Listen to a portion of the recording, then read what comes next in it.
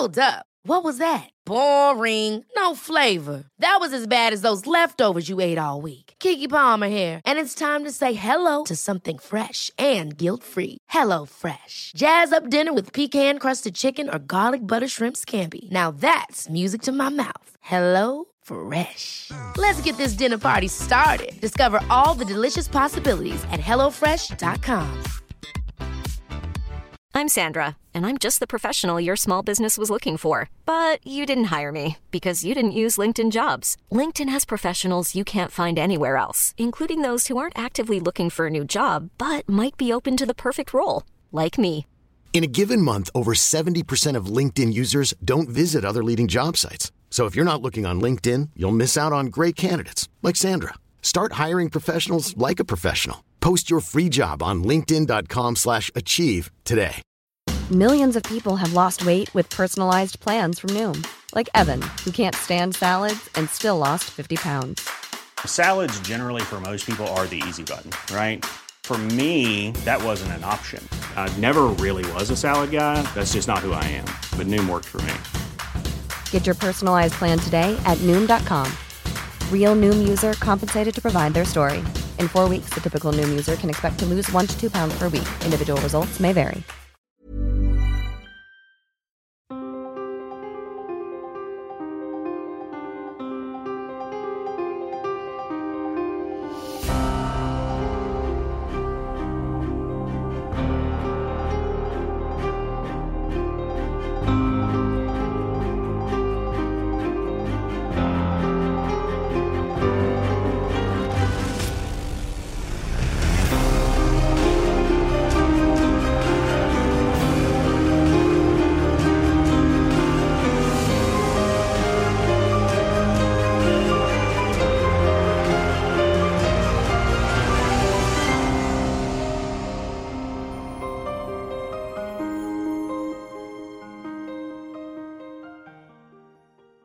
سلام، من مهدی هستم. شما قسمت 20 پادکست میدنایت رو میشنوید.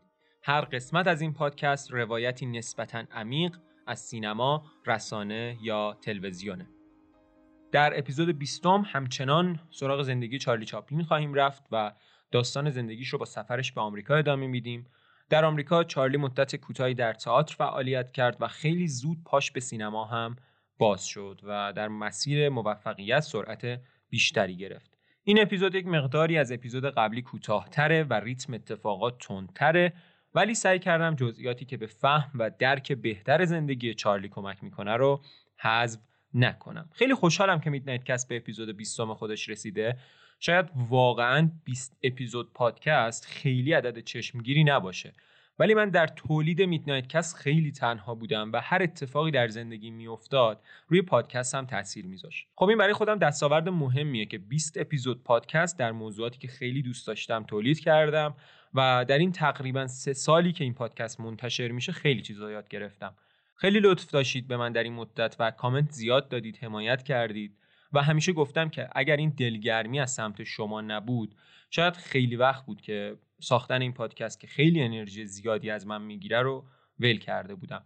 اما شما چه نقد کردید و چه لطف داشتید به من که واقعا بدون هیچ تواضعی میگم که مستحق خیلی از این لطفای شما نبودم، باعث رشد من شدید. نقدها باعث شدن کارم رو بهتر کنم و کامنت های مثبت هم همینطور که گفتم بسیار بهم انرژی میدادن. پادکست الف هم البته نباید فراموش کنیم که به اپیزود 10 خودش رسیده و اون اتفاقا خیلی منظم و مرتب منتشر میشه.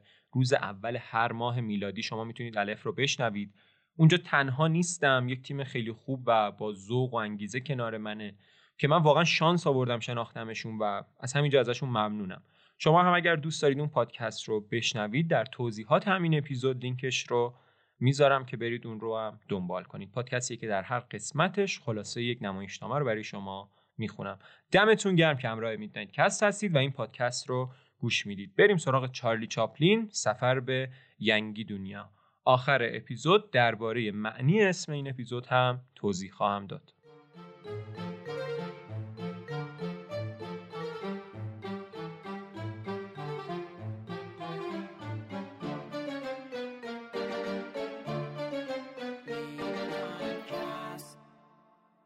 قسمت قبلی تا اونجا گفتیم که چارلی چاپلین در گروه تئاتری به نام کارنو بازیگری میکرد.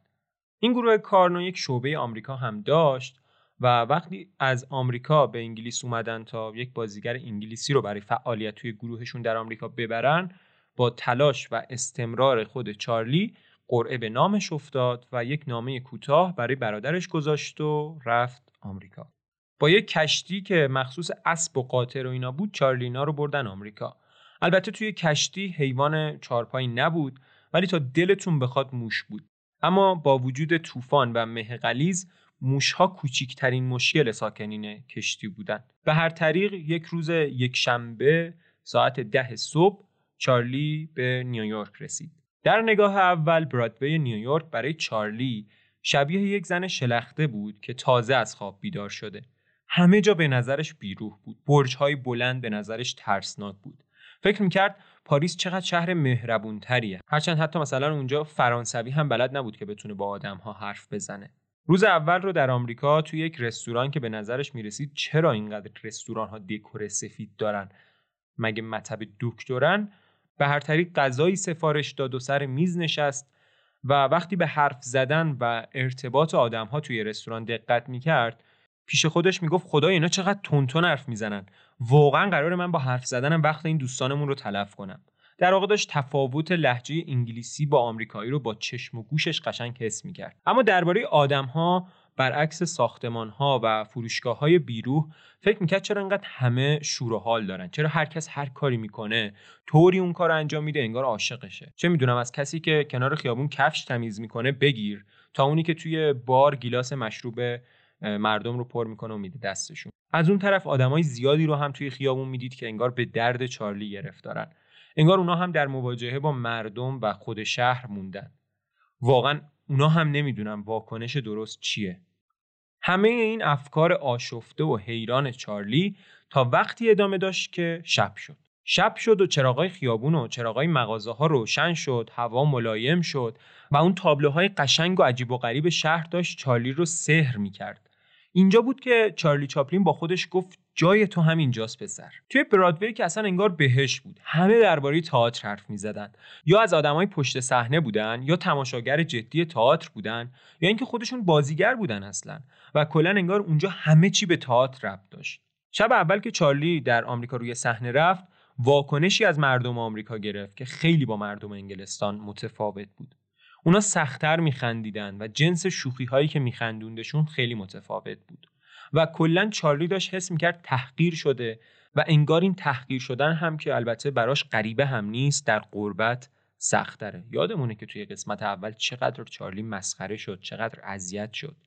برای اینکه این شکست سخت رو پشت سر بذاره، رفت چند تا کتاب خرید تا سوادش رو زیاد کنه. چند تا کتاب درسی بود، چند تا دستور زبان بود و کتاب فرهنگ لاتین به انگلیسی. البته فکر نکنید نشست اینا رو خوند. خرید و همینطوری انداختشون ته چمدون و سراغشون نرفت. ولی خبر خوشی که تو این روزها بهش رسید این بود که هرچند خود نمایش خیلی چنگی به دل هیچ کس نزد، اون نمایشی که برای اولین بار توی آمریکا سر صحنه‌اش رفت، اما بازی چارلی مورد توجه منتقد ورایتی قرار گرفته بود و درباره بازی چارلی نوشته بود که لااقل یه انگلیسی خوب توی این نمایش هست که آدم دلشو بهش خوش کنه و این آدم برای بازیگری و بودن توی آمریکا بد نیست. اینجا دیگه البته چون نمایششون داشت تموم میشد 6 هفته دیگه قرار بود به انگلیس برگرده.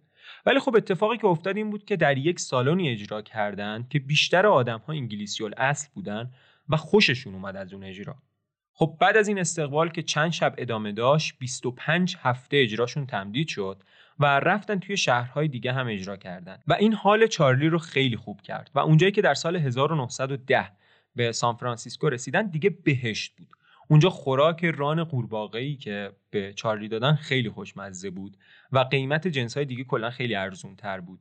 اجراهاشون هم اونجا اجراهای موفقی بود و مردم رو خیلی سرحال می‌کرد. البته چارلی برعکس سان فرانسیسکو با لس آنجلس خیلی حال نکرد و میگفت مردمش انگار کمخونی دارن، همشون زردن. خلاصه بعد که تور اجراهاشون در شهرهای مختلف تموم شد برگشتن نیویورک تا چارلی و اونایی که از انگلیس اومده بودن برگردن خونه. اما اونجا باز با رایزنی‌های مدیر گروه کارنو 6 هفته دیگه کارشون تمدید شد. بعد باز یک دوره 20 هفته‌ای دیگه تمدید شد و در نهایت بعد از تموم شدن اجراها قرار شد چارلی به انگلیس برگرده.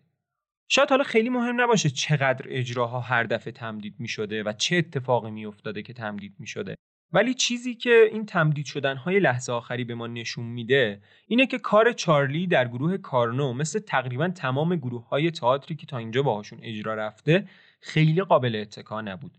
اینو بذارید در کنار سختی‌های مواجهه با مهاجرت و اینطوری میتونیم ساده‌تر چارلی و موقعیتش رو درک کنیم. البته چارلی زیر این سختی‌ها کمر خم نکرد. برخوردش با برگشتن به انگلیس کاملا با خیال راحت این بود که خب من قراره دوباره به آمریکا برگردم و از برگشتن به انگلیس اصلا ناراحت نیستم. در آخر قسمت قبل هم گفتم که چارلی کلا شب قبل از رفتنش قصدش این بود که بره و هیچ وقت دیگه‌ای به لندن برنگرده. واسه همین مطمئن بود که آیندهش در آمریکاست. تو این مدت که در آمریکا بود با سیدنی برادرش نامه‌نگاری می‌کرد، اما از آخرین نامه‌شون چند وقتی بود که گذشته بود. واسه همین چارلی خبر نداشت که خونه قبلیش در لندن رو از دست داده و باید بره در یه خونه جدیدی زندگی کنه. پدر بزرگش مدت اومده بود توی اون خونه به جای چارلی نشسته بود و اینا، ولی بعد ازدواج کرده بود و رفته بود یه خونه دیگه. اما در لندن یه نفر دیگه هم ازدواج کرده بود، سیدنی. چارلی به خاطر همین که سیدنی ازدواج کرده بود خیلی فرصت نمی‌کرد باهاش معاشرت کنه، چون درگیر کار و خانواده و زندگی شده بود. ولی خب یک شنبه ها با هم میرفتن به مادرشون سر میزدن. از مادرشون هم بخوام بگم اصلا حالش خوب نبود، اوضاع خوبی نداشت واقعا. بعد دیدن مادرشون به خاطر جنونی که بهش دوچاره مدام براش دوش آب سرد میگیرن و به خاطر همین خیلی صورتش کبود شده و اینجا بود که تصمیم گرفتن مادرشون رو به یک آسایشگاه خصوصی منتقل کنن تا اونجا بهتر به مادرشون رسیدگی بشه، چون الان دیگه هر دوشون اونقدری دستشون به دهنشون میرسید که این کارو برای مادرشون انجام بدن. به جز مادرش و خونش که الان عوض شده بود، دیگه چیز دیگه ای نبود که نذاره چارلی یک تابستان بی‌نظیر رو در انگلستان بگذرونه. گروه کارنو در انگلیس که شامل چارلی هم میشد 14 هفته در انگلیس اجرا رفتن و با استقبال بسیار گرمی هم روبرو شدن. ولی چارلی همچنان دوست داشت به آمریکا برگرده. البته خیلی هم زود به خواستش رسید. برای همون اجراهای دوره‌ای در شهرهای مختلف آمریکا دوباره استخدام شدن و چارلی برای آخرین بار به ملاقات مادرش رفت. با سیدنی شام خورد و رفت چند تا کوچه رو دید در لندن و با خودش گفت دیگه این بار احتمالاً آخرین باریه که این کوچه ها رو میبینم، چون قسمت قبلم یه همچین حرفی با خودش زده بود. چارلی و گروه کارنو وقتی به آمریکا رسیدن شروع کردن ماه‌ها اجرا رفتن در بارها و جاهای کوچیک. خود چارلی میگه من فکر میکردم قراره در آمریکا سعادتمند بشم، ولی تنها کاری که میکردیم این بود که از یه سوراخ به سوراخ دیگه میرفتیم و هفته‌ای 4-5 بار اجرا داشتیم، اونم در بارهای درجه 2 خیلی کوچیک که بارهای انگلیس در مقایسه با اونها مثل بهش میموندن. در فیلادلفیا که بودن بهشون یک هفته مرخصی دادن. چارلی خوشحال و خرم از مرخصی رفت واسه خودش لباس خرید و به قول خودش میخواست عیونی زندگی کنه. بعد رفت نیویورک، اونجا توی یک هتل معروف اتاق گرفت و خلاصه با یک تجمل و بریز و به پاش زیادی میخواست فشار و سختی‌های اجراهای چند وقت اخیر رو فراموش کنه. موقع شام که شد و با اینکه اصلا گرسنه نبود یه سری غذای تجملی سفارش داد و شامپاین گرفت و خورد و نوشید و اینا. آخرش هم $1 انعام داد که توی اون دوره خب خیلی سخاوتمندانه به نظر می رسید. بعد همون شب بعد از شام رفت یک اجرای آلمانی خیلی غم انگیز دید که به گریه انداختش و اینقدر ناراحتش کرد که بعد از این اجرا حتی توان وایسادن روی پاهای خودش رو نداشت. چرا؟ چون اجرایی که دیده بود روایت غم انگیزی داشت و چارلی رو به یاد سختی‌ها و مشقت‌های زیادی که در زندگیش دیده مینداخت. وقتی از اونجا اومد بیرون از توی کوچه پس کوچه های نیویورک رد میشد تا تجمل خیابون‌ها آزارش نده. یک مقداری فراری بود از اینکه به هتل برگرده، ولی در نهایت موقع خواب بود و ناچار بود که برگرده به هتل. وقتی برگشت خیلی اتفاقی برادر هتی رو دید که شده بود مسئول یک گروه بازیگری. اگر هتی رو نمیشناسید یا یادتون نمیاد، اواخر قسمت قبلی چارلی یک عشق نافرجامی داشت به نام هتی که الان اتفاقا خود هتی هم توی اون گروه بازیگری برادرش حضور داشت.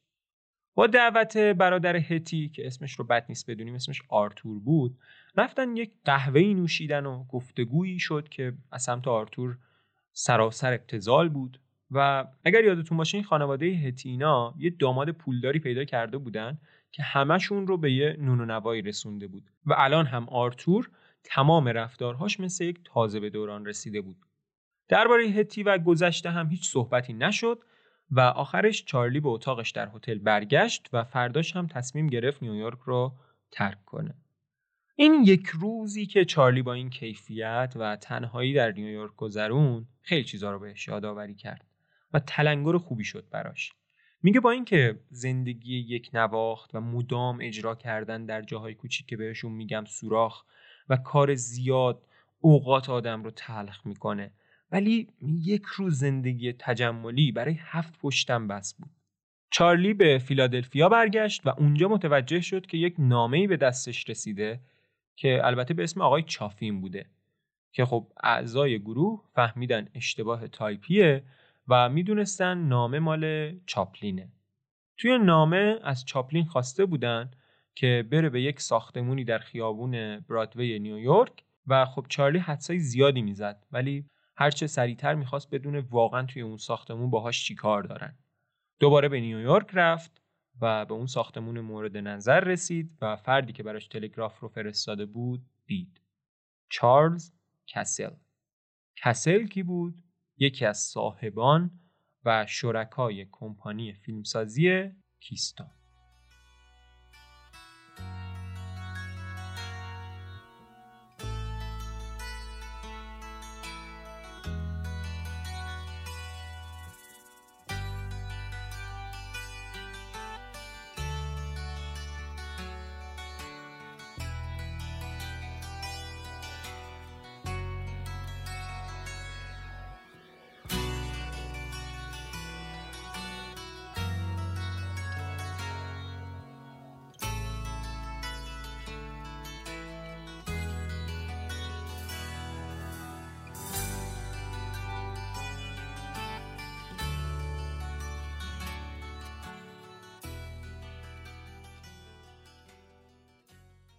در دفتر کمپانی کیستون یکی از مهمترین اتفاقات زندگی چارلی افتاد. آدمای این کمپانی اجراهای چارلی رو دیده بودن و کارش رو پسندیده بودن. به چارلی پیشنهاد بازی در فیلم‌های این کمپانی شد. چارلی هم پیش خودش فکر کرد خب کمدی‌های این کمپانی رو چندان نمیپسنده، ولی 100% بازی کردن تو فیلم‌های این کمپانی اون رو در مسیر شهرت قرار میده. در ضمن بهش پیشنهاد شد اگر بتونه در هفته 3 فیلم برای کیستون بازی کنه بهش $150 میدن که خب این رقم 2 برابر چیزی بود که در گروه کارنو نصیبش میشد. چارلی اولش یه چونه‌ای زد و گفت $200 میخواد، مثل همون قراردادش برای تئاتر شرلوک در قسمت قبل. گفتن که باید فکر کنیم. فکراشون رو که کردن چند وقت بعد برای چارلی پیشنهاد جدیدی فرستادن. پیشنهاد جدید چی بود؟ قرارداد 1 ساله، $150 در هفته برای 3 ماه اول و $175 به صورت هفتگی در 9 ماه بعدی. قرارداد فوق‌العاده‌ای برای چارلی بود از هر نظر. یه دوره با گروه کارنو تو جای مختلف برای یه نمایشی داشتن که قرار شد بعد از تموم شدن این دوره دیگه کار رو با کیستون شروع کنه. مدیران استودیو نگران سن پایین چارلی بودن. بهش گفتن آقا ما فکر می‌کردیم خیلی سنت بیشتره، ولی حالا که بدون گریم داریم می‌بینیمت خیلی جوون و خام به نظر میای. چارلی گفت شما اصلا نگران نباشید، من با گریم در نقش هر کاراکتری با هر سن و سالی میتونم بازی کنم. خلاصه که چارلی به لس آنجلس اومده بود و رفت روز اول کاریش رو در کیستون شروع کنه. یک ساختمان کهنه و دورافتاده‌ای داشتن که اولش چارلی وقتی دیدش تعجب کرد و تا وقت نهار اونجا موند، ولی محیط اونجا براش یه جوری بود.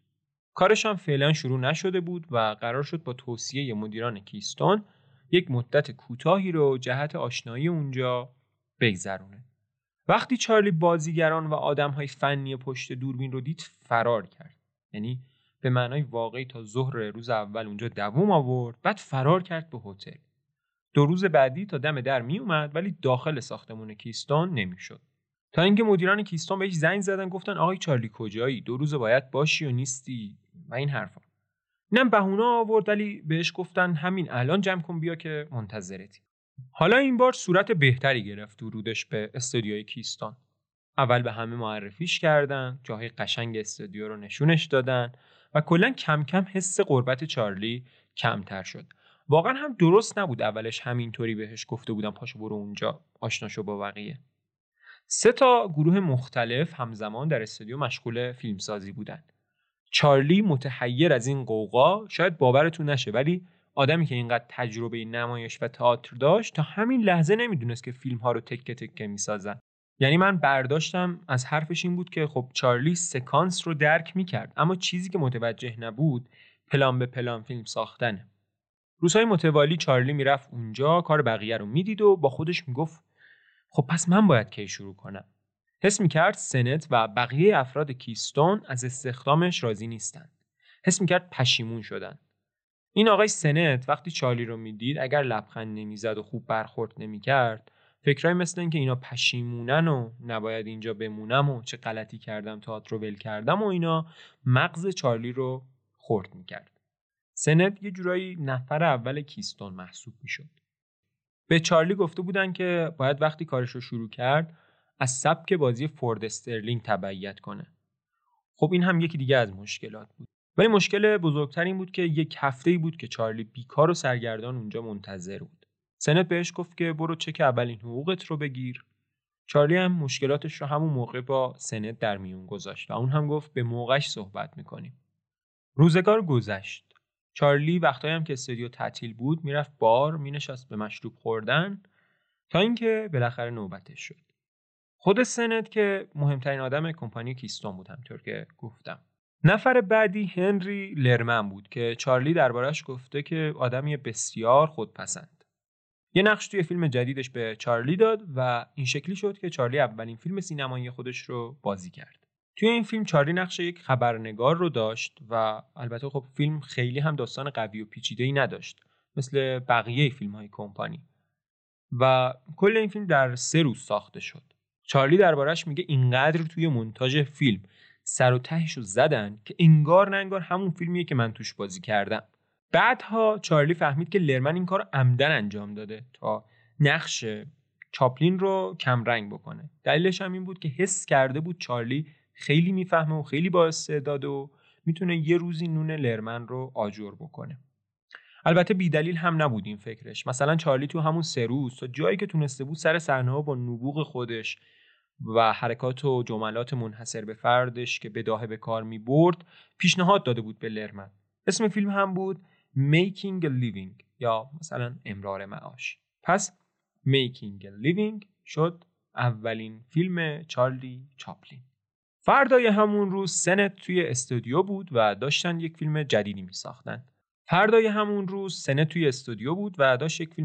ساخت. چارلی یه جوری اونجا وایساد که توی چشم سنت باشه. سنت هم داشت یه سیگار برگی میکشید و وقتی پک آخرش رو به سیگار زد نگاهش به چارلی افتاد و یهو برگشت بهش گفت برو یه لباس مضحک تنت کن بیا اینجا مسخره بازی در بیار. چارلی رفت سمت رختکن و با خودش گفت خب بذار یک شلوار گشاد و کفشای بزرگ بپوشم، یه دونه دربی هت سرم بذارم. دربی هت به همون کلاهایی میگن شبیه کلاه معروف چارلی چاپلین، همون کلاهی که همیشه سرش بود و عکساشو با اون همیشه گرفته. بعد از اینا با خودش گفت چی مضحک‌تر از این میتونه باشه که شلوار و کفش گشاد بپوشی بعد لباسای تنگ تنت کنی. واسه همین این ترکیب رو انتخاب کرد. بعد پیش خودش گفت وقتی من اینجا اومدم اینا فکر میکردن سنم بیشتر از این حرفاست. فکر میکنم خوششون بیاد اگر پیر به چشمشون بیام. واسه همین واسه خودش سیبیل هم گذاشت و این شد همون ظاهر و لباسهای معروف ولگرد کوچولو.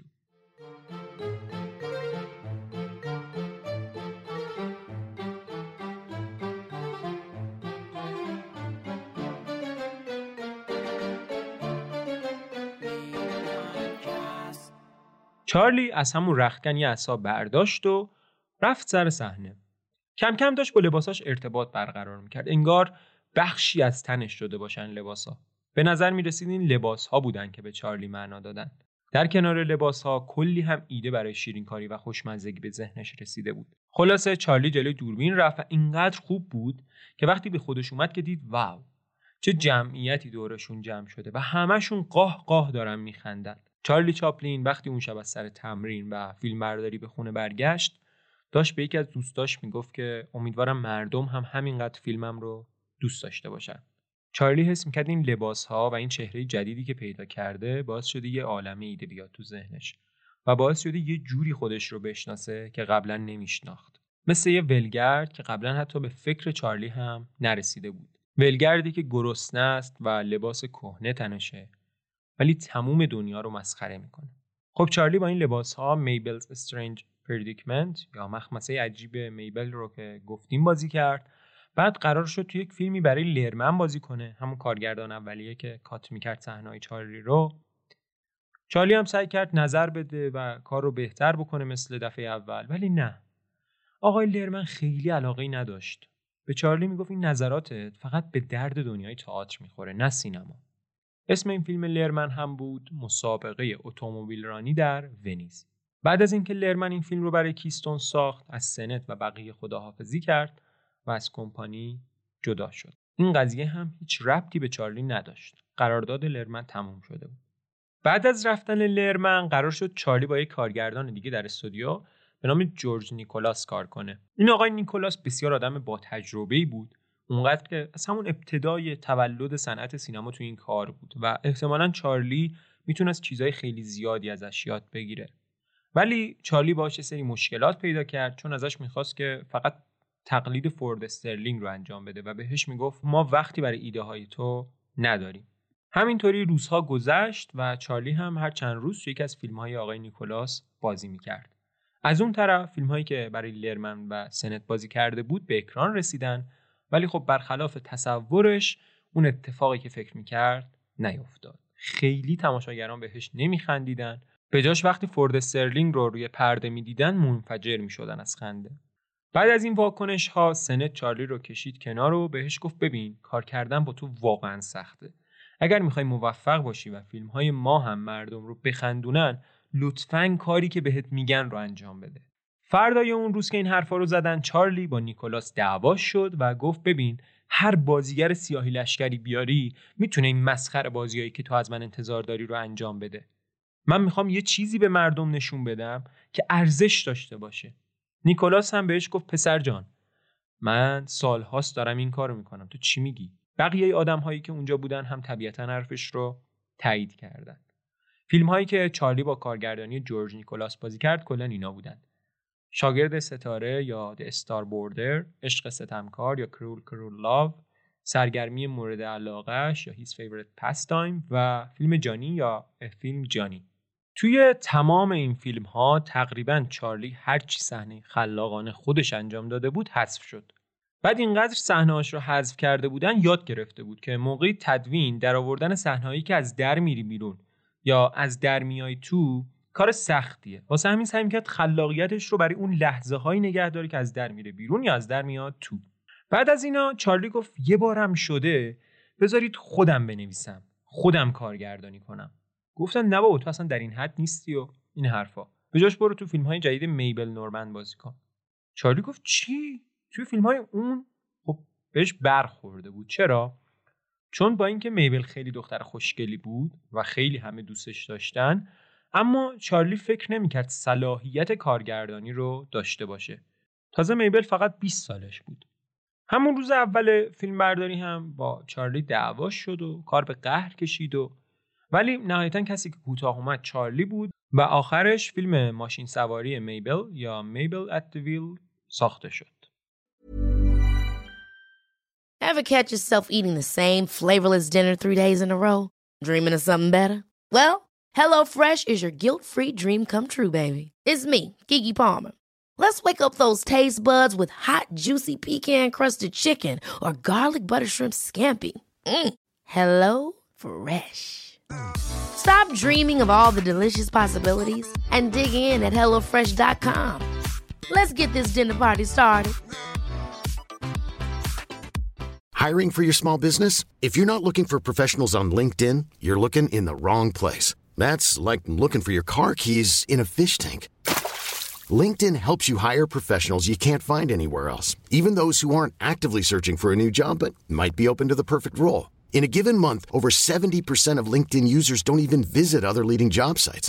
So start looking in the right place. With LinkedIn, you can hire professionals like a professional. Post your free job on linkedin.com/achieve today. عصر روز فیلم برداری وقتی سنت سر صحنه اومد، شاکی و عصبی به چارلی گفت چته؟ این مسخره بازی‌ها چیه اینجا راه انداختی؟ هر روز یه بامبولی داری تو. چارلی هم مثل همیشه میخواست بهش اجازه بدن یه خورده دستش بازتر باشه. بهش اجازه بدن بنویسه. سنت باهاش دیگه صحبت نکرد و رفت. چارلی اون شب مطمئن بود که قرار اخراج بشه. با خودش گفت به درک، بذار اخراج کنن. تا همین الان $1500 جمع کردم. باهاش برمیگردم انگلیس. فردای اون روز وقتی به استودیو رفت، سنت یه جلسه‌ای ترتیب داد با میبل و چارلی و به چارلی گفت واقعا ما دوست داریم باهات کار کنیم. میبل هم دوست داره. فقط دردسراتو بیا کمترش کن. چارلی گفت به خدا منم دوست دارم. فقط خواهش میکنم یه فرصت به من بده که یه چیزی بنویسم و کارگردانی کنم. سنت گفت خب اگر توزیع کننده ها نخوام فیلمو پخش کنن من چه خاکی به سرم بریزم؟ چرا فکر کردی کارگردانی به همین راحتی است؟ چارلی گفت خب من پول فیلم رو میدم اگه توزیع کننده پیدا نکرد. $1500 داشت و اونو به عنوان ودیعه پیشنهاد کرد. قبول کردن و شب هم یه شام آشتی کنون ترتیب دادن و از فردای اون روز انگار معجزه شد. میبل بسیار مهربون و خوش اخلاق شده بود. یه لحظه داستان رو نگه داریم، بریم یه ماه بعد. یه ماه بعد از این قضیه به چارلی رسوندن که ترکونده. یکی از دلایل دیده شدن فیلم‌های کیستون شده و از دفتر نیویورک کیستون بهشون خبر دادن که این پسره رو باید نگهش دارن. داره میترکونه و به هر قیمتی شده باید چارلی در استودیو بمونه. واسه همینم سنت به میبل گفته بود که دیگه حق نداره با چارلی بدرفتاری بکنه و خلاصه همه اینها باعث شد به چارلی اجازه کارگردانی بدن. البته کارگردانی هم در اون زمان کار خیلی دشواری نبود، حداقل به اندازه الان. و به قول خود چارلی فقط کافی بود دست راست و چپت رو از هم بشناسی تا بتونی کارگردان بشی. چارلی سعی کرد به نقش واقعی دوربین در ساخت فیلم پی ببره و متوجه شد که عنصر اساسی تولید فیلم برداریه و میتونه یک فیلم رو به عرش ببره یا به فرش بیاره. چون فیلم‌های اون زمان خب دیالوگ هم نداشتن و خیلی مؤثر بود تصویر و دوربین. اولین فیلمی که چارلی ساخت از نظر اکران فیلم 20 دقیقه عشق یا 20 Minutes of Love. اما از نظر ساخت اولین فیلمی که چارلی ساخت Caught in the Rain بود. استقبال خوبی هم از هر دو فیلم شد، چه در موقع ساختشون از طرف استودیو و چه در زمان اکران از طرف مردم. برای تهیه هر فیلم هم علاوه بر حقوق به چارلی $25 جایزه میدادن. فیلم‌هاش هم مخاطب خوبی پیدا کرده بود و کلا دیگه همه راضی بودن. درآمد چارلی هم واقعا دیگه خوب شده بود با اون پاداشه. به $200 در هفته رسیده بود، پولی که شاید تا چند سال پیش هیچ وقت فکرش رو هم نمی‌کرد. موقع تهیه فیلم به خاطر نقشه‌ای که بازی می‌کرد بهش میگفتن شارلوت یا همون ترامپ. این کلمه و صفتی که اشاره به شخصیت ولگرد داره اون رو یاد موفقیت و موفق شدنش و پیشرفتش مینداخت. به خاطر همین خیلی این لقب رو دوست داشت. خیلی هم موفقیتش رو مدیون سنت میدونست. چون سنت آدم خیلی با اعتماد به نفسی بود و این رو به چارلی هم تزریق کرده بود. قبل از اینکه چارلی خودش فیلمسازی رو شروع کنه، توی یه فیلم با کارگردانی سنت، توی یه فیلم با کارگردانی لرمن و توی یه فیلم با کارگردانی فورد استرلینگ بازی کرده بود که چون خیلی مهم نبودن و اتفاق خاصی نیفتاده بود بهشون اشاره نکردم. ولی همه اینا رو خب قبل از شروع کار با اون نیکولاس انجام داده بود. دیگه به جز اینا چارلی فیلمی نداره که خودش نساخته باشه. همه فیلم‌های زندگیش رو خودش ساخته به جز این چند تا. تا آخر سال 1914 چارلی در فیلم‌های بسیاری از استودیوی کیستون حضور داشت. دقیق‌تر بخوام بگم 36 فیلم که بیشترشون رو نویسندگی و کارگردانی هم کرد. اواخر اون سال که شد چارلی میدونست و متوجه شد که محبوبیت و موفقیت یک چیز ابدی نیست. با هنرمندهای زیادی نشست و برخاست داشت و میدید اونا چطوری در طول زمان فراموش شدن. یکی از چیزایی که محبوبیت باعث فراهم شدنش میشه ثروته. چارلی هم میدونست تا وقتی که فیلمهاش محبوب هستن و مردم به خاطرش جلوی سینماها صف میکشن باید خودشو ببنده. رفت پیش سنه و بهش گفت آقا من برای سال آینده هفته‌ای $1000 میخوام. سنت گفت مرد حسابی این عددی که الان داریم میگه اصلا گیر خود منم نمیاد. چارلی جواب داد خب نبایدم بیاد، من اون کسیم که مردم به خاطرش میرن سینما و دم در سینماها صف میکشن واسه بلیط خریدن. سنت گفت آره خیلی هم بیراه نمیگی، ولی با این توقعت اگر قرار باشه به توافق نرسیم و از کیستون بری نابود میشی، مثل فورد استرلین. خب چارلی وقتی به کیستون اضافه شد که تقریبا داستان استرلین و کیستون به سر رسیده بود و وقتی استرلین از کیستون جدا شد دیگه اون محبوبیت سابق رو نداشت. اینو راست میگفت. ولی چارلی فورد استرلین نبود و چارلی در جواب سنت گفت من به تنها چیزهایی که برای موفقیت و ادامه موفقیتم نیاز دارم یک پارک، یک پلیس و یک دختر قشنگه. همین. وقتی وضع و حال چارلی در استودیو خوب شد و موقعیت خوبی پیدا کرد، از سیدنی برادرش دعوت کرد که پیشش بیاد و به کیستون بپیونده. سنت درباره سیدنی میگه اون مثل چارلی هنرمند بزرگی نبود، ولی حساب کتاب سرش میشد. واسه همینم سیدنی برادر همراه و دوست همیشگی چارلی شد مسئول اداره کارهای چارلی که خب البته بعداً میگم که توی چند تا از فیلم‌هاش هم بازی کرد. در ضمن همون موقع که سیدنی به آمریکا اومد به چارلی خبر داد که هتی ازدواج کرده. الان تقریبا سال 1915. اینم بگم تا اینجاییم. سیدنی هم دیگه چند تای فیلم موفق ساخته بود که حتی یکیش خیلی هم پرفروش شده بود. اسم فیلم بود راهزن زیردریایی. ایده‌ای که سیدنی به آمریکا اومد این بود که بیاد تا با چارلی کمپانی مشترک تأسیس کنن، چون به هر حال هر دوتاشون داشتن پله‌های موفقیت رو همینطوری بالا میرفتن. اما این ایده جواب نداد و سیدنی هم آدم محتاطی بود و ترجیح میداد برای کمپانی‌ها کار کنه. به هر جهت قرارداد چارلی و کیستون که تموم شد، پیشنهادی از SNA برای چارلی اومد که چارلی در جواب تقاضای $10,000 پیش پرداخت و حقوق هفتگی $1250 کرد. یعنی چیزی خیلی بیشتر از دستمزدی که از کمپانی کیستون خواسته بود. این رقم خیلی بالا بود، ولی SNA میدونست اگر الان چارلی رو از دست بدن دیگه هیچ وقت موفق به جذب اون نمیشن. 100% یه کمپانی دیگه پیدا میشه که همچین پولی به چارلی بده. همون موقع هم اصلا چارلی پیشنهاداتی از یونیورسال داشت. به هر شکل چارلی بعد از 1 سال همکاری پربار با کمپانی کیستون از اونها جدا شد. هرچند اختلافی نبود آنچنان و همه چیز خیلی دوستانه برگزار شد و چارلی کاملا واقفه که چقدر در کیستون آموخته و این شهرت و محبوبیت الانش رو علاوه بر تلاش و استمرار و استعداد خودش مدیون کیستون و البته آقای سنت هم هست. چارلی برای همکاری با SNA به شیکاگو رفت و 2 هفته بعد فیلم هیز نیو جاب آماده شد. شغل جدید او. چارلی محبوبیتش خیلی رشدش نمایی بود. به جایی رسیده بود که فیلمش به شدت پیش فروش میشد و کمپانی هم متوجه موقعیت چارلی پیش تماشاگرها شده بود. اما چارلی از کار کردن در شیکاگو راضی نبود و کمپانی هم برای اینکه بتونه چارلی رو راضی نگه داره استودیویی در کالیفرنیا در اختیارش قرار داد تا چارلی به کالیفرنیا بره. الان مشکل و دغدغه اصلی چارلی در کالیفرنیا پیدا کردن دختر خوشگلی بود که از عهده بازی کردن نقشایی که توی فیلم‌هاش می‌نویسه بر بیاد. چند نفر رو دید ولی هیچ کدوم اونجوری که باید فوتوژنیک نبودن، تا اینکه یه نفر یک دختر خانومی رو بهش معرفی کرد که اون ویژگی‌های ظاهری رو داشت ولی یک مقدار بیش از حد جدی بود و شاید هم دلیلش این بود که تازه از یک ماجرای عاشقانه فارغ شده بود.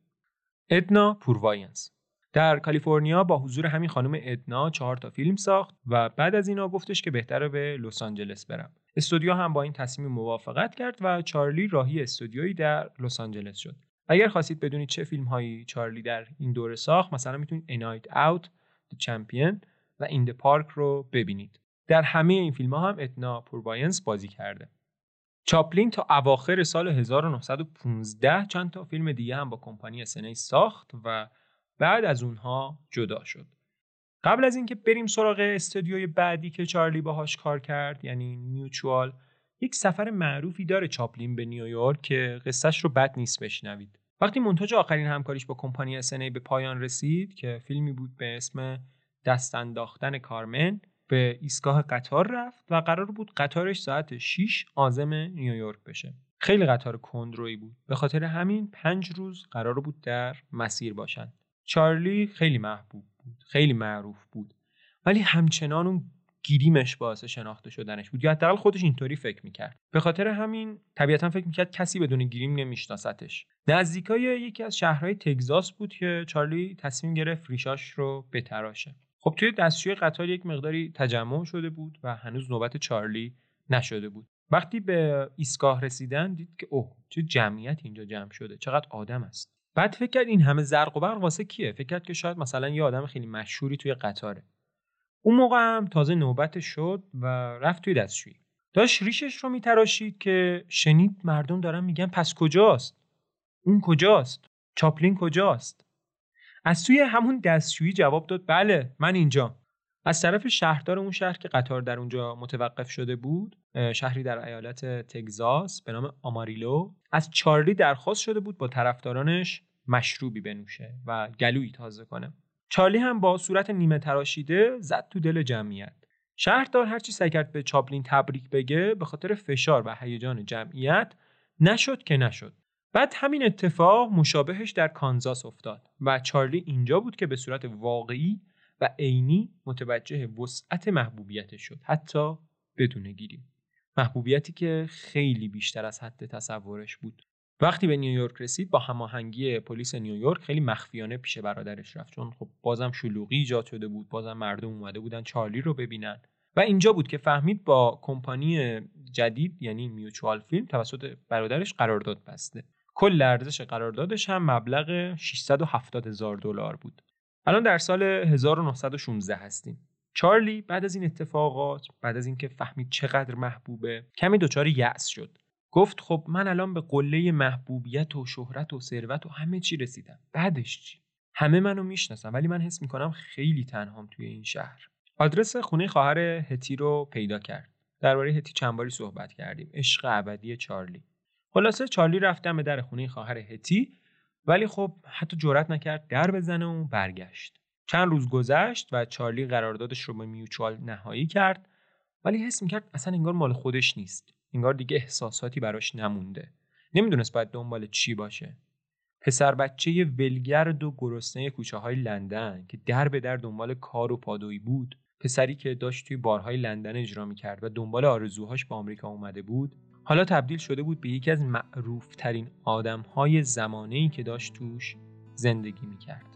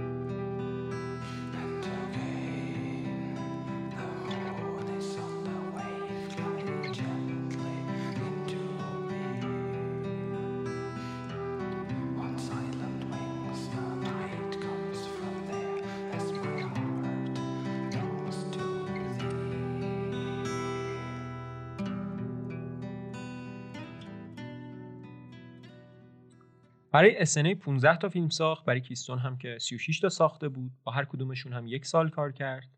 برای میوچوال هم تقریبا در 1 سال کاری که برای استودیو انجام داد 12 تا فیلم ساخت. ادنا پوروینس همچنان در همه فیلم‌های چارلی بازی می‌کرد و بازیگر خیلی دوست داشتنی کمپانی میوچوال یعنی اریک کمپبل هم بعد از اینکه چارلی با این کمپانی قرارداد بست، شد پای ثابت فیلم‌های چارلی و در کل باهاش 12 تا فیلم کار کرده که توی بیشترشون نقش یک آدم عوضی و قلدر رو بازی می‌کرد که ترکیبش با چارلی و ادنا خیلی جواب داده بود و همین الان هم حتی سراغ فیلم‌های این 3 نفر برید متوجه ترکیب برنده‌شون میشید. چارلی یک فیلم نیمه تمام داره در کنار چند تا فیلم نیمه تمام دیگه‌اش به اسم How to Make Movies، چطوری فیلم‌ها رو بسازیم. این فیلم ناقص درست یک بخشایش بعدها در فیلم The Chaplin Review استفاده شد، اما به دلیل فوت اریک کمپبل ناتمام مونده بود. اگر میخواد یک تجربه بکر از همکاری این 3 نفر رو ببینید، من فیلم The Tramp یا ولگرد رو توصیه میکنم. پس اریک کمپبل خیلی زود از دنیا رفت و دوران همکاریش با چارلی نسبتاً کوتاه بود. در کمپانی میوچوال چارلی تهیه کنندگی فیلم‌ها رو هم به عهده داشت. این رسم بعد از اینکه میوچوال رو ترک کرد هم در کمپانی فرست نشنال ادامه پیدا کرد. $1,000,000 ارزش قرارداد چارلی با فرست نشنال بود و چارلی به واسطه این قرارداد متعهد شد 8 فیلم رو برای فرست نشنال بسازه در 18 ماه. خب در این کمپانی چارلی آزادی عمل بسیار بالایی پیدا کرده بود. چون استودیوی مد نظر چارلی رو نداشتن، چارلی تصمیم گرفت استودیوی شخصی خودش رو در لس آنجلس و در هالیوود بسازه. در طول ساخت و ساز این استودیو با پارتنر همراهش در بیشتر فیلمهاش یعنی ادنا پوروینس راهی یک سفر 1 ماهه به هاوایی شد و منتظر بودن هر دو تا استودیوی شخصی آقای چاپلین آماده بشه. قرار شد در تابلوی جلوی این استودیو یک رد پایی از شخصیت ولگرد و تاریخ تأسیس استودیو در سال 1918 قرار بگیره. در همین استودیوی شخصیش آقای چاپلین بعدها تمام فیلم‌هایی که خودش ساخته بود رو دوباره تدوین کرد و براشون موسیقی ساخت تا این فیلم‌ها یک نسخه کاملا اختصاصی چارلی رو هم داشته باشن. چارلی برای کمپانی فرست نشنال طبق قراردادشون گفتیم که قرار بود 8 تا فیلم بسازه، اما 9 تا فیلم ساخت. فیلم اول که از همکاری‌های فرست نشنال و چارلی منتشر شد، A Dog's Life یا زندگی سگی بود. من خیلی فیلم رو دوست دارم، نتونستم واقعا دربارش حرف نزنم. همبازی چارلی در این فیلم یک سگه، ولی از بازیگران دیگه فیلم طبق معمول میشه به ادنا پوروینس اشاره کرد و البته هنری برگمن. فیلم کوتاهی 33 دقیقه است و توصیهش میکنم واقعا. در بهار سال 1918 بود که چارلی با داگلاس فربنکس بازیگر و کارگردان و همینطور ماری پیکفورد بازیگر و تهیه کننده درخواست دادن سومین کمپین اوراق قرضه جنگی یا لیبرتی باند کمپین آمریکایی ها در واشنگتن بازگشایی بشه. همینطور که میدونید سال 1918 آخرین سال جنگ جهانی اوله. پس ما الان در زمان جنگ جهانی اول هستیم و چارلی و اون 2 نفری که اسم بردم در واقع در حال کمک کردن برای جمع‌آوری پول برای دولت مردان آمریکایی بودن. این اوراق قرضه جنگی برای تأمین هزینه‌های زمان جنگ درست شده بودن. من زیاد بلد نیستم، ولی تا اونجایی که فهمیدم این اوراق با جمع‌آوری نقدینگی به مهار تورم کمک میکنن و یه نفر لازمه که حس میهم پرستی مردم رو برای خریدن این اوراق تحریک کنه. اون یه نفر که میشه گفت محبوب ترین و معروف ترین آدم آمریکا و شاید جهان بود در اون زمان چارلی چاپلین بود که به همراه اون 2 تا دوستش به سفر میرفتن تا کمک‌های مردم رو جمع آوری کنن. میشه گفت اولین فعالیت گسترده سیاسی یک بازیگر سینما در طول تاریخ همین بوده. ولی چارلی به همین هم قناعت نکرد و فیلم دباند رو ساخت. اسمش از همون لیبرتی باند ها گرفته شده. این فیلم کاملا پروپاگاندای دولت آمریکا بود و در راستای هدف همون فعالیت‌های سیاسی اخیر چارلی ساخته شده بود. چارلی بعداً با اون 2 تا دوستش یک کمپانی تأسیس کرد که به وقتش بهش اشاره میکنم. فیلم بعدی چارلی یعنی شولدر آرمز یا دوشفنگ که معروف هم هست نسبتاً، باز درباره جنگ بود و روایت ولگردی رو تعریف میکرد که درگیر جنگ شده. این فیلم تبدیل به یک فیلم بسیار پرطرفدار شد، پرطرفدارترین فیلم چارلی تا اون روز، و در دوران جنگ جهانی هم خیلی ها اونو دیدن و خیلی ها دوستش داشتن و توی این فیلم برادرش هم بازی کرده بود. به هر حال جنگ برای مردم و چارلی با این 2 تا فیلم تموم شد و چارلی هم برای اولین بار در زندگیش درگیر حواشی بسیار زیادی شده بود. ولی این حواشی نتونستن چارلی رو متوقف کنن و در سال 1919 چارلی 2 تا فیلم A Day's Pleasure و سانی ساید رو ساخت. اما بعد از اینکه این 4 تا فیلم رو که تا الان گفتم و کمپانی فرست نشنال با چارلی ساختن، در کارنامه چارلی رسیدیم به فیلم بسیار مهم بچه یا دکید یا کودک مثلا. اما فعلا بذارید یه خورده بریم عقب‌تر و ببینیم قصه ازدواج ناموفق چارلی در سال 1918 چی بوده. یک مقدار اینجای پادکست و در این قسمت هی مجبورم توی زمان جلو و عقب برم تا روایت‌های مختلف با هم قاطی نشن و هیچ کدوم از دست نرن. چارلی توی یک مهمونی با میلدرد هریس آشنا شد. بازیگری بود 16-17 ساله، چهره خیلی خاصی داشت، عکسش رو براتون حتما میذارم. میلدرد یه مدت با چارلی بود تا اینکه خیلی سریع و با هیجان چارلی ازش خواستگاری کرد و خیلی هم سریع ازدواج کردن. میلدرد خیلی زود حامله شد و تقریباً 1 سال از ازدواجشون که گذشت بچه به دنیا اومد. ولی فقط 3 روز عمر کرد و مرد. پس اولین فرزند چارلی چاپلین، نورمن اسپنسر، فقط 3 روز زندگی کرد. چارلی در اون روزها خیلی کار میکرد و تمرکزی روی خانواده‌اش یعنی میلدرد نداشت. و خب داشت مهمترین فیلمش و اولین فیلم بلندش تا اون روز رو میساخت. اما قبل از فیلم بچه هم مثلا بعد از ساختن سانی ساید کلا خلاقیتش رو از دست داده بود و همون موقع مجبور شده بود بین خانواده و کارش رو انتخاب کنه. میلدرد خلاصه به خاطر همین بی‌توجهی‌ها یه روز به چارلی گفت باید طلاق بگیریم. چارلی هم گفت باشه، خیلی سریع این کارو می‌کنیم. بعد از اینکه سکوت میلدرد رو دید و فهمید مثلا اینکه نه خیلی جدیه تو تصمیمش، گفت که راست میگی، ما جفتمون بعد از طلاق خوشحال‌تریم. قرار شد خیلی دوستانه طلاق بگیرن و زندگی مشترکشون رو تموم کنن. اما طلاق این 2 نفر اونقدری که فکرش رو می‌کردن دوستانه تموم نشد. روزنامه‌ها یه سری اخبار درباره زندگی مشترک این 2 نفر و مخصوصاً اخلاقیات چارلی چاپ کردن که هیچ به مذاق چارلی خوش نیومد. خیلی اذیت میشد از اینکه شده تیتر اول روزنامه‌ها و توجه مردم کاملاً به زندگی خصوصیش جلب شده. و حتی یه درگیری خیلی معروف با مدیر برنامه‌های میلدرد هریس داشت و خب اونجا از اون کتک خورد. این ماجراها اونقدر ادامه پیدا کرد که پای فرست نشنال به اختلاف این 2 نفر باز شد و فرست نشنال از میلدرد خواهش کرد که فیلم کودک رو یا فیلم دکید رو وارد این دعوای 2 نفرشون نکنن. اما این درخواست بیفایده بود و چارلی و همکارانش مجبور شدن فیلم دکید رو در اتاق یک هتل و خارج از املاک متعلق به چارلی تدوین کنن. تا نوامبر سال 1920 این کشمکش‌ها ادامه داشت تا اینکه اون موقع بالاخره میلدرد و چارلی طلاق گرفتن و $100,000 از دارایی‌های چارلی به همراه یک کمی ملک و املاک به نام میلدرد هریس شد. در حالی که اگر این دعواها پیش نمی اومد، میلدرد اول ماجرای طلاقشون تنها چیزی که خواسته بود یک پول معقولی بود تا در زندگی پس از چارلیش به مشکل بر نخوره.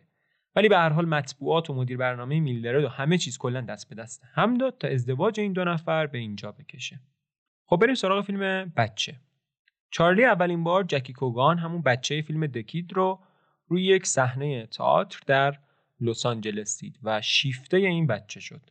اول توی فیلم A Day's Pleasure بازیش داد و بعد توی پروژه مهمش فیلم دکید با این بازیگر و شخصیت بچه یکی از بهترین مکمل‌های خودش در تمام فیلم‌هاش رو خلق کرد.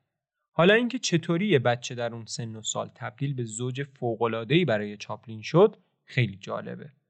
کلاً چارلی اینطوری از بازیگراش بازی می‌گرفت که مثلا اگر واقعاً یک بدن نداشت جای تمام شخصیت‌ها خودش بازی می‌کرد. ولی از اونجایی که نمی‌شد به بازیگرا میگفت که کاری که من میگم رو شما دقیقاً انجام بدید. جکی کوگان هم بهترین آدمی بود که میتونست دقیقاً کاری که چارلی بهش گفته رو انجام بده. واسه همین بازیش در فیلم بچه با وجود سن پایینش بسیار ماندگار شد. فیلم بچه فیلمی جدا نشدنی از زندگی شخصی خود چارلیه و انگار جکی کوگان داره کودکی خود چاپلین رو بازی میکنه. شما اگر فیلم رو ببینید و قسمت اول داستان زندگی چارلی چاپلین رو از همین پادکست میدنایت بشنوید میفهمید این فیلم دقیقاً از کجای خاطرات و ذهن چارلی اومده. اینجاست که فهمیدن داستان زندگی کارگردان‌های بزرگ مثل چاپلین مهم میشه. داستان زندگی سختی که با تلاش و استعداد چاپلین منجر به خلق یکی از بهترین فیلم‌های صامت تاریخ شد.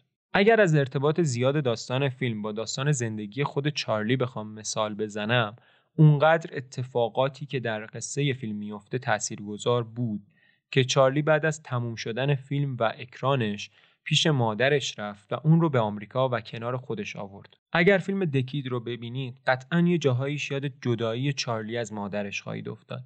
مثلا همون جایی که دارن چارلی رو از بچه جدا میکنن و چارلی و شخصیتش در حال گریه کردنن، جکی کوگان خودش در یک مصاحبه‌ای گفته که اون گریه فقط گریه شخصیت ولگرد نبود، بلکه گریه خود چارلی بود که تمام صحنه‌های زندگیش که از مادرش جدا بود انگار داشت از جلوی چشماش میگذشت و این خیلی چارلی رو احساساتی میکرد. یکی دیگه از مواردی که از زندگی خود چارلی رو اتفاقات فیلم اثر گذاشته به نظرم مرگ فرزندش بوده که حالا هرچند من خیلی صحبت مستقیمی از سمت خود چارلی ندیدم که اینو تایید کنه، ولی مگه میشه مرگ فرزند یک آدم روی فیلمی که قراره درباره یک بچه باشه و چارلی اونو با روحش ساخته تأثیر نذاره؟ در فیلم بچه به جز جکی گوگان، اتنا پوروینس و لیتا گری هم بازی کرده بودن. لیتا گری نقش یک فرشته رو در فیلم بازی میکنه و زمان بازی در فیلم یعنی تقریبا در سالهای 2021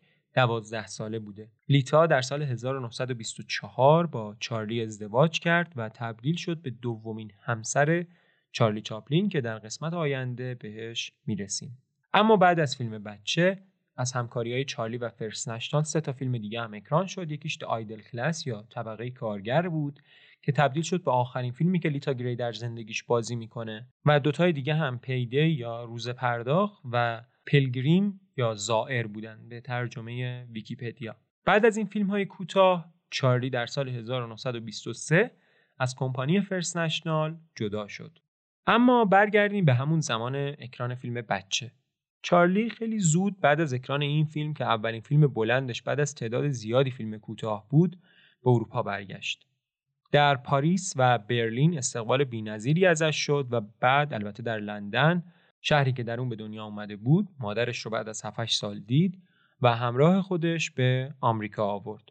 اما بجز این سفر اولین سفرش به قصد سیاحت به خارج از آمریکا بود. اینو به این دلیل میگم که مطمئن نیستم اون موقع اینا در زمان جنگ جهانی برای کمک داشتن جای مختلف میرفتن، آیا به خارج از آمریکا هم رفتن یا نه. چارلی در انگلستان متوجه شد هتی محبوب دوران جوانیش و اولین کسی که در زندگیش عاشقش شده مرده. در واقع هتی 3 سال پیش مرده بود، ولی خب چارلی اینو نمیدونست.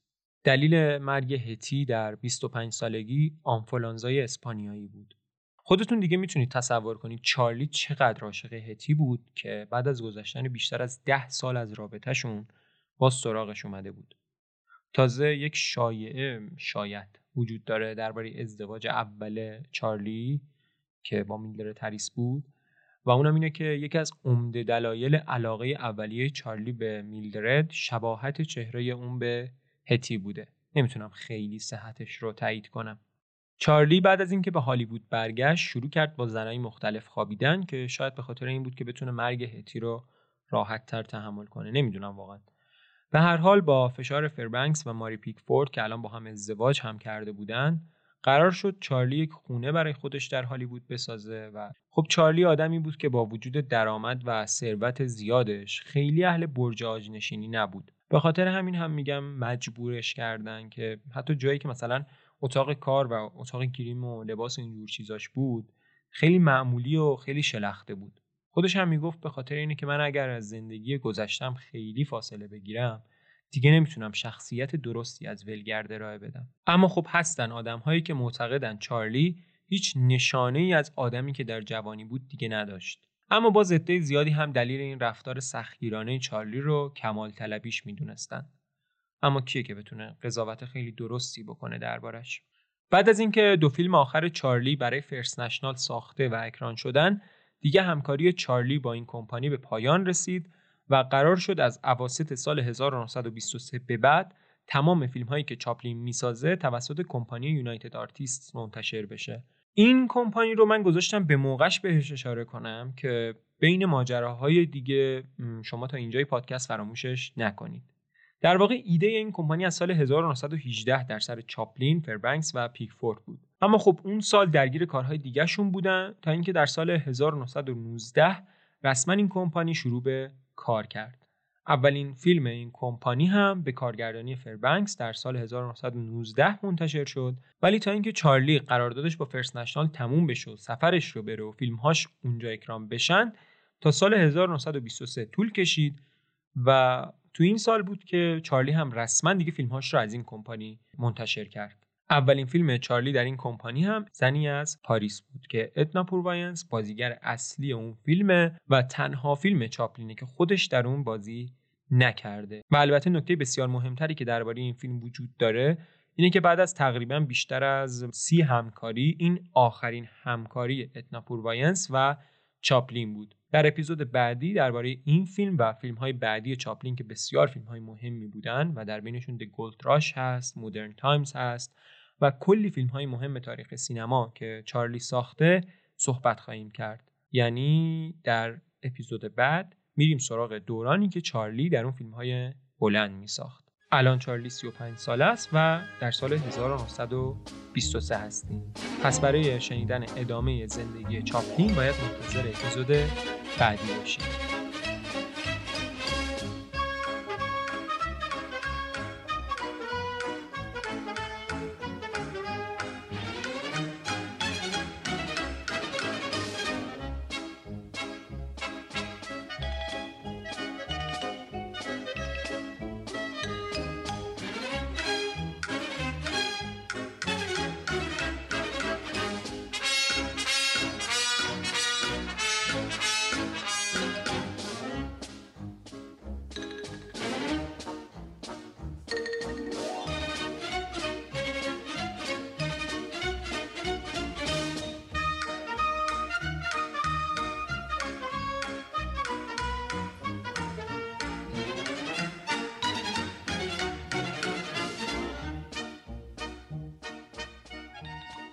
خب این اپیزود میدنایت کست هم به پایان رسید. خیلی ممنونم که تا پایان همراه بودید و قسمت دوم زندگی چارلی چاپلین رو هم شنیدید. مشخصه که یک قسمت سومی هم باید برای زندگی چارلی چاپلین ساخته بشه تا به فیلم‌های بلند بسیار مهم و تاثیرگذارش در تاریخ سینما هم برسیم. شبکه‌های اجتماعی میدنایت کست رو فراموش نکنید. یوتیوب میدنایت کست رو هم یادتون نره. هر ماه حداقل یک ویدیو میسازم که یک مقدار فضای متفاوت‌تری از پادکست داره و فکر میکنم دیدن ویدیوها هم خارج از لطف نیست. از طریق شبکه‌های اجتماعی هم سعی میکنم باهاتون در ارتباط باشم و نظراتتون رو بخونم و چیزهایی که میتونه برای شما جالب باشه و دوست داشته باشید و به اپیزودهای پادکست ربط داشته باشه براتون به اشتراک بذارم. لینک یوتیوب و شبکه‌های اجتماعی میدنایت کست رو در توضیحات پادکست قرار میدم. میدنایت کست یک وبسایت هم داره midnightcast.ir که اطلاعات اضافی و عکس‌ها و فیلم‌های مرتبط با اپیزودها رو بعد از هر اپیزود اونجا قرار میدم. اما یک نکته‌ای که شاید برای بعضی‌ها سوال باشه اسم این اپیزوده. اسم این اپیزود برمیگرده به زمانهای قدیم در ایران که بیشتر مردم ترک زبان و بعدتر در زبان فارسی هم رایج شد که ترکیب ینگی دنیا رو به معنای آمریکا به کار می بردن که معناش میشه دنیای جدید، یعنی مجاز از آمریکا بود ینگی دنیا. به هر حال من همیشه سعیم رو میکنم اسمها و پوسترها با معنا و فکر شده باشن که حالا اینکه چقدر توش موفق بودن دیگه برمیگرده به نظر شما. اگر دوست داشتید از میدنایت کست حمایت مالی کنید هم از طریق صفحه پیپینگ میتونید این کارو بکنید. از طریق صفحه هامی باش هم میتونید این کارو بکنید. ولی اگر در خارج از کشور هستید یا اگر میخواید با رمزارزها از میدنایت کست حمایت کنید، هامی باش میتونه این کار برای شما بکنه. خبرهای خوبی در راه، یک مقداری میخوایم کارمون رو بزرگتر کنیم. چند روز دیگه یک لایو میذارم در اپلیکیشن کست باکس احتمالاً که توی شبکه‌های اجتماعی پادکست اطلاع رسانی میکنم دربارش. خیلی ممنون که تا اینجا اومدید و صدای من رو شنیدید. این اپیزود در تیر ماه 99 ضبط و منتشر میشه و اینکه فیلم‌های خوب زیاد ببینید و مراقب سلامتی خودتون و اطرافیانتون باشید.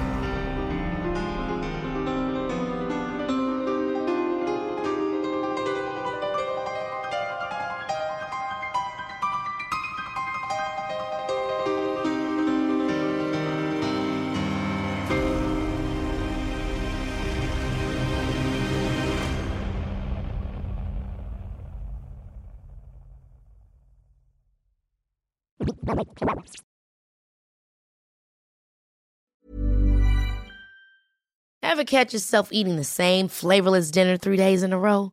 Dreaming of something better? Well, HelloFresh is your guilt-free dream come true, baby. It's me, Keke Palmer.